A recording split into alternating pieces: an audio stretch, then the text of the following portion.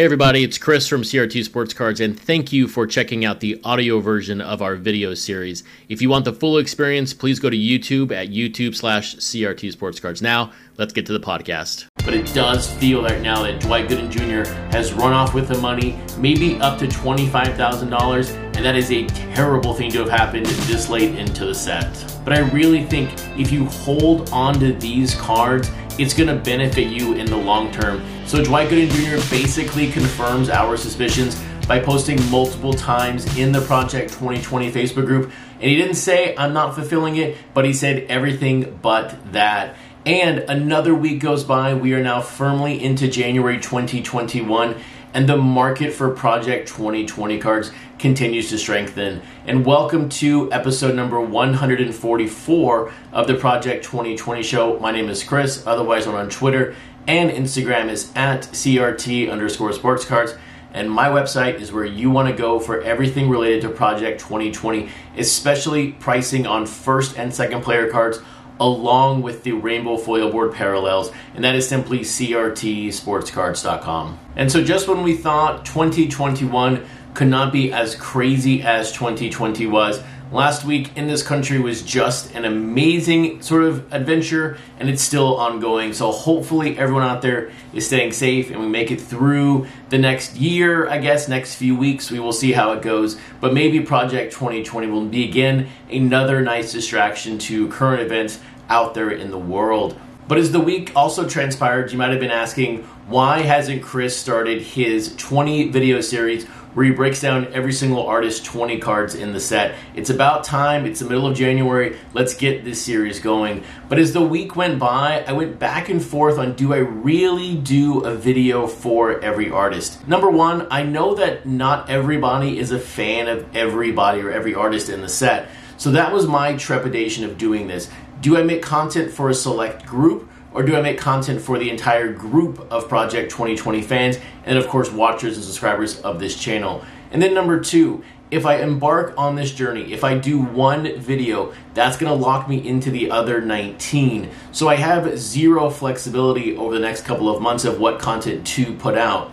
And this week, when Topps announced Blake Jamieson is releasing his own, I think, 52 or 53 card set, when that stuff like that happens, if I embark on this 20 video journey, I'm just not going to be able to talk about that. And the idea here in 2021 is going to be able to talk about current events, also talk about Project 2020, and see how it ages throughout the year. And so what I'm going to do today and then going forward is I'm going to be talking about, in these next 4 videos, my 2 favorite cards of every artist, but I'm going to do 5 per episode. So I can keep this sort of bite-sized and then talk about the cards that I like the most of every artist. And it's going to kind of give me a top 40 cards in the set. So on today's video, we're going to recap Blake Jamieson's, my favorite 2 cards of his. We're going to talk about Rochester, we're going to talk about Fucci, King Saladin, and Mr. Cartoon. But before we dive into those 10 cards, I do want to talk about the market overall. And I really hope you check the website out on Wednesday night or Thursday morning with the new updated pricing.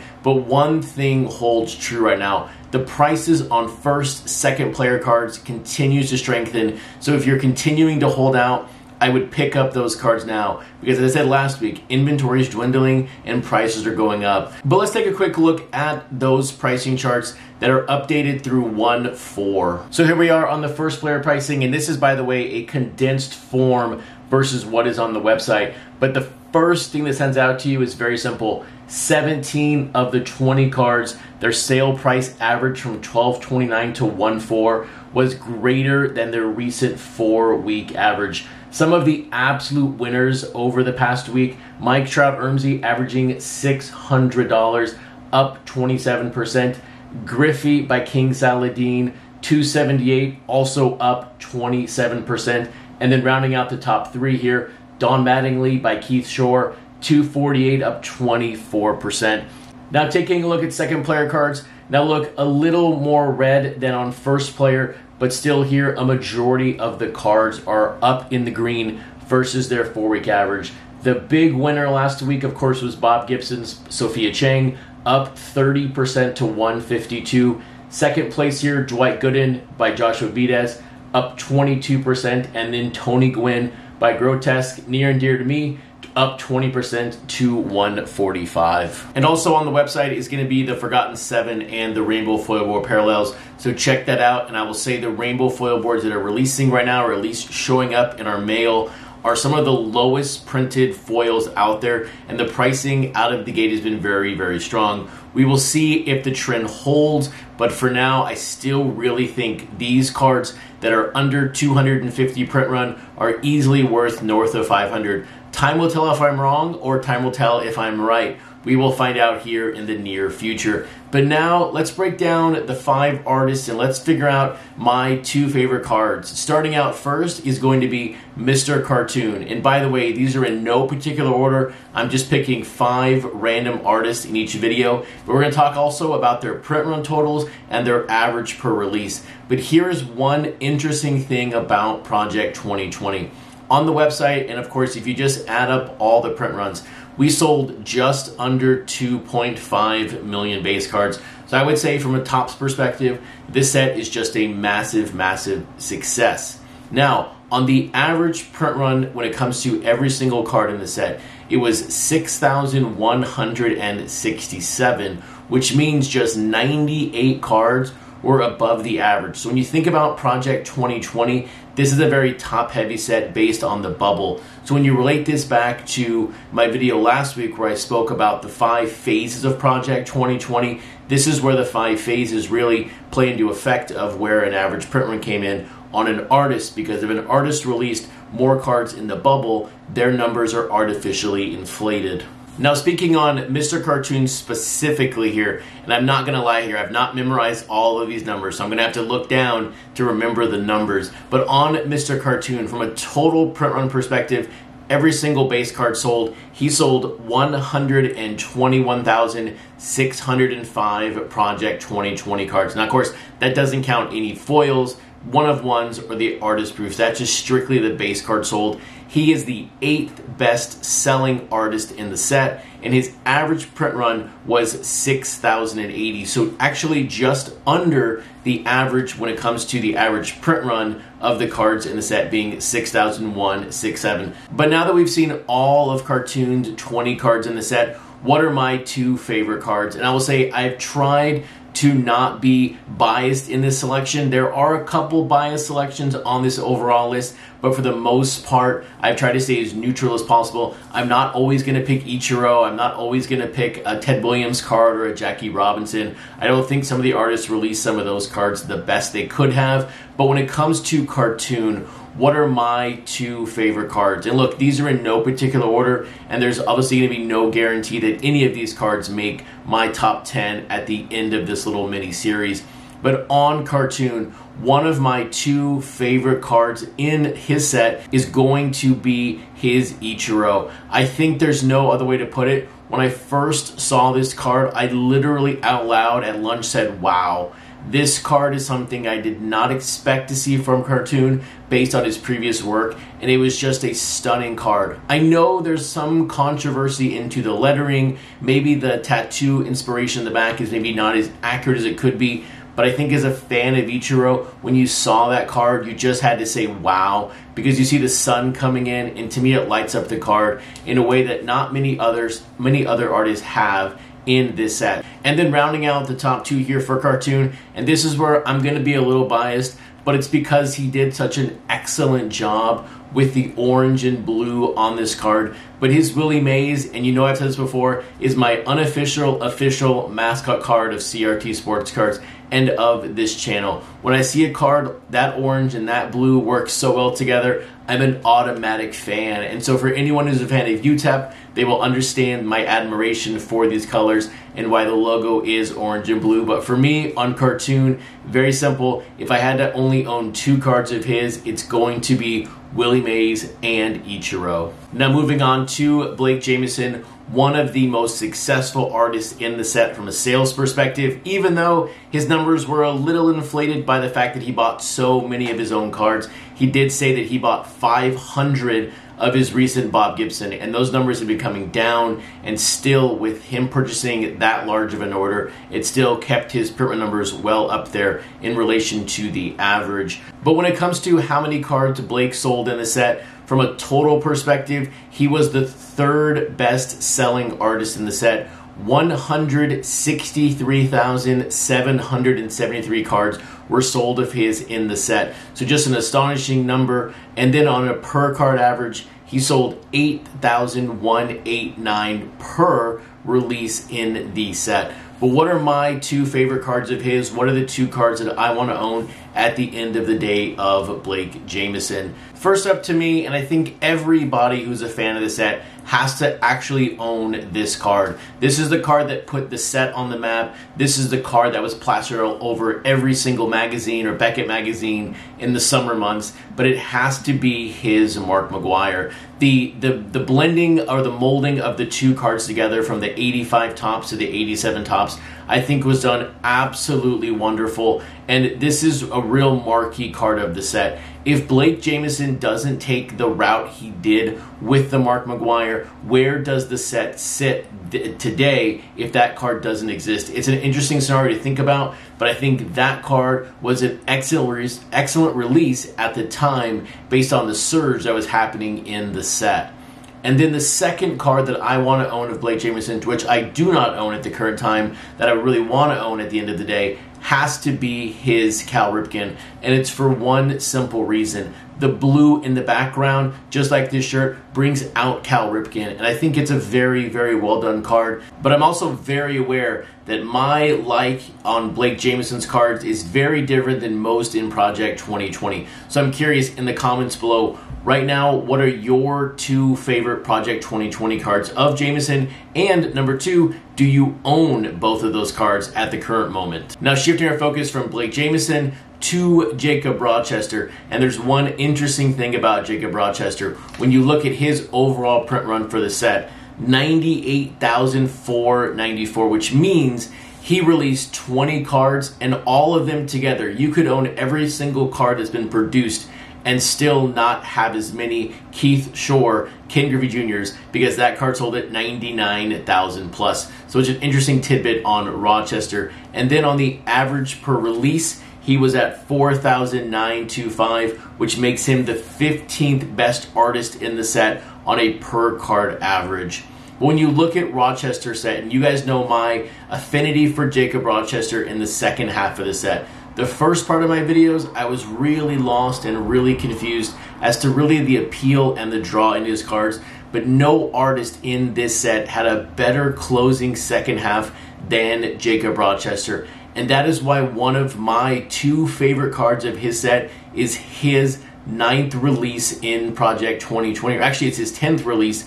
It is his Ichiro. And there are two things I really like about this card. Number one, the look on Ichiro's face I think is very well done. It also kind of gives you a tell as to where I'll be going with my second favorite card of Rochester. But number one, it was something I'd missed on many of his cards before, and one thing that he does very, very well, and he puts in a lot of time and energy into nailing the fonts of these cards. I thought the name Ichiro Suzuki and the fonts that he used were just outstanding. And I had just been to Tokyo about a year and a half ago for the opening day series, and that for me was a cultural awakening to see how others live in the world. And that also kind of took me back when I saw Ichiro Suzuki in that font, in that lettering, kind of on the side of a building broadcasting where something is. It took me back to a very, very memorable place. And for that, that is why I like the Ichiro so much. And then my second favorite card of Rochester, and I will say right now, I firmly believe this is my favorite card of his, even though others have grown on me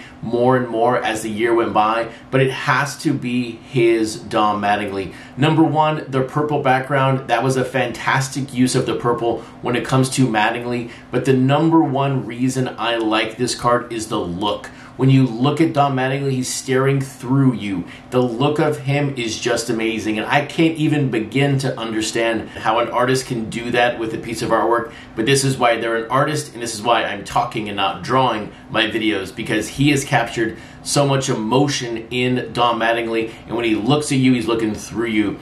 And then, of course, do not lose sight of the font on this card. Again, another strategic win when it came to the font on Don Mattingly. And I will say, I really think when push comes to shove, this Don Mattingly, in my mind, is in the top 10 when it comes to overall best cards in the set. Now taking a look at our fourth artist in this video, we're gonna take a look at King Saladin. One interesting thing about King Saladin is his entire 20 card collection sold just about this much more than Ken Griffey Jr. when it came to Keith Shore. On King Saladin, he sold 100,130 copies. So just sneaking over the 100K mark, and on an average perspective, 5,007, which makes him the 14th best artist in the set at just over 5,000. But when you look at his entire run, what are my two favorite cards of his? And I will say, just speaking globally here, there isn't one card here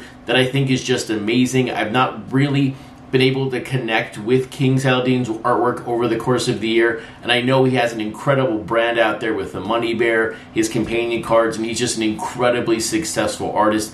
I just unfortunately have not been able to connect with his artwork, so picking two here was a little more difficult, but if it comes down to it, number one, I do want to own that Tony Gwynn. And I think it's because of the atmosphere around the card. Look, the base Tony Gwynn card is really boring. I mean, we're watching him run. What do we know Tony Gwynn for? Making a hit, getting on base. So yes, it's kind of in spirit of his career and what we know him for, but it is kind of a weird looking card. But I think when it comes to the palm trees, the sunset on the beach, I think it was a very, very well done Tony Gwynn. But then when it comes to my second favorite card of King Saladin, and I went back and forth here on two different cards, I wanted to pick the Mark McGwire. I think he did a really, really good job with that card, changing it from what it was to what it is now. But at the end of the day, I went with the Jackie Robinson for a couple of different reasons, but the main one being the slogan on the front. What do we know Jackie Robinson for? Breaking all barriers. He basically changed the game of baseball to what we know it as today. So when you have the fire in the background, sort of burning down what was before him and now creating something even better, the baseball bat breaking in the background, I thought it was a really, really nice interpretation of the Jackie Robinson card, keeping in spirit of the red background of his actual rookie card. But then when we take a look at an interpretation of King Saladin, I think it's a really, really nice change to the card overall. And then rounding out today's video, when it comes to number 9 and number 10 of my top 40 in Project 2020, we're going to dive into Fucci. And there's a couple of interesting characteristics, of course, when it comes to a Fucci card. But number one, his cards are designed this way with no face, because he wants anonymity. And how do you get anonymity? You do not show your face. And he did get very close there with his Home Improvement Nolan Ryan card, but we did not make it all the way by seeing Nolan Ryan's face, but we were very close to having Wilson on the show when it came to that card. But also, because Fucci's cards do not have a face, you're forced to do one thing. You're forced to look past the player and see what's in the background of the player. And some of Fucci's cards have had some of the most interesting backgrounds. You look at the Tony Gwynn with the Coronado Bridge. You look at George Brett with the Chupacabra, I think. And then you have the Mushroom Ichiro. There's so many weird things going on in his cards. You have to really look past the player to really sort of enjoy his cards. But when it comes to my two favorite cards in Project 2020, number one has to be King of the Hill. It has to be that Sandy Koufax. And I don't know why, to this day, I see King of the Hill in this card, but maybe it's because I'm from Texas and I'm such a huge fan of that show. But the moment I saw that card, it was King of the Hill, Hank Hill, talking about steaks, talking about propane. So I think it's just an excellent card in the set. And I almost forgot to recap the total cards sold of Fucci and where he ranked in the set. But when you look at Fucci overall in Project 2020, he sold 93,074 cards, which means 6,000 less when you look at all of his 20 cards compared to one Griffey Shore. And then on the average basis, he sold 4,654 per release, which makes him the 17th best artist in the set. When you take a look at all of his cards, what is my second favorite card? And this actually was his second release in the set. And here again, it's because of the background. Yes, it is of Ted Williams. Yes, I'm a Ted Williams collector, but it's because of the background, the skyscrapers, thinking of being in downtown Boston, which I never have been to. but being in like downtown New York, seeing the skyscrapers and just that environment, living in Seattle, I have a real affinity for downtown areas, and I just really, really like this Ted Williams because of the background. I am curious though, now that we've recapped Blake Jameson, King Saladin, Cartoon, Fucci, Jacob Rochester, did we have similar likes of their cards? Or is your list, when you look at a top 2, very different than mine? Leave a comment below. Let me know your favorite cards. I'd love to hear what the fans of Project 2020 think are the best cards in the set. With that, I hope you have a fantastic weekend, and I'll see you back in a couple of days for the next recap video where I take a look at the next 5 artists and pick their top 2 cards in the set.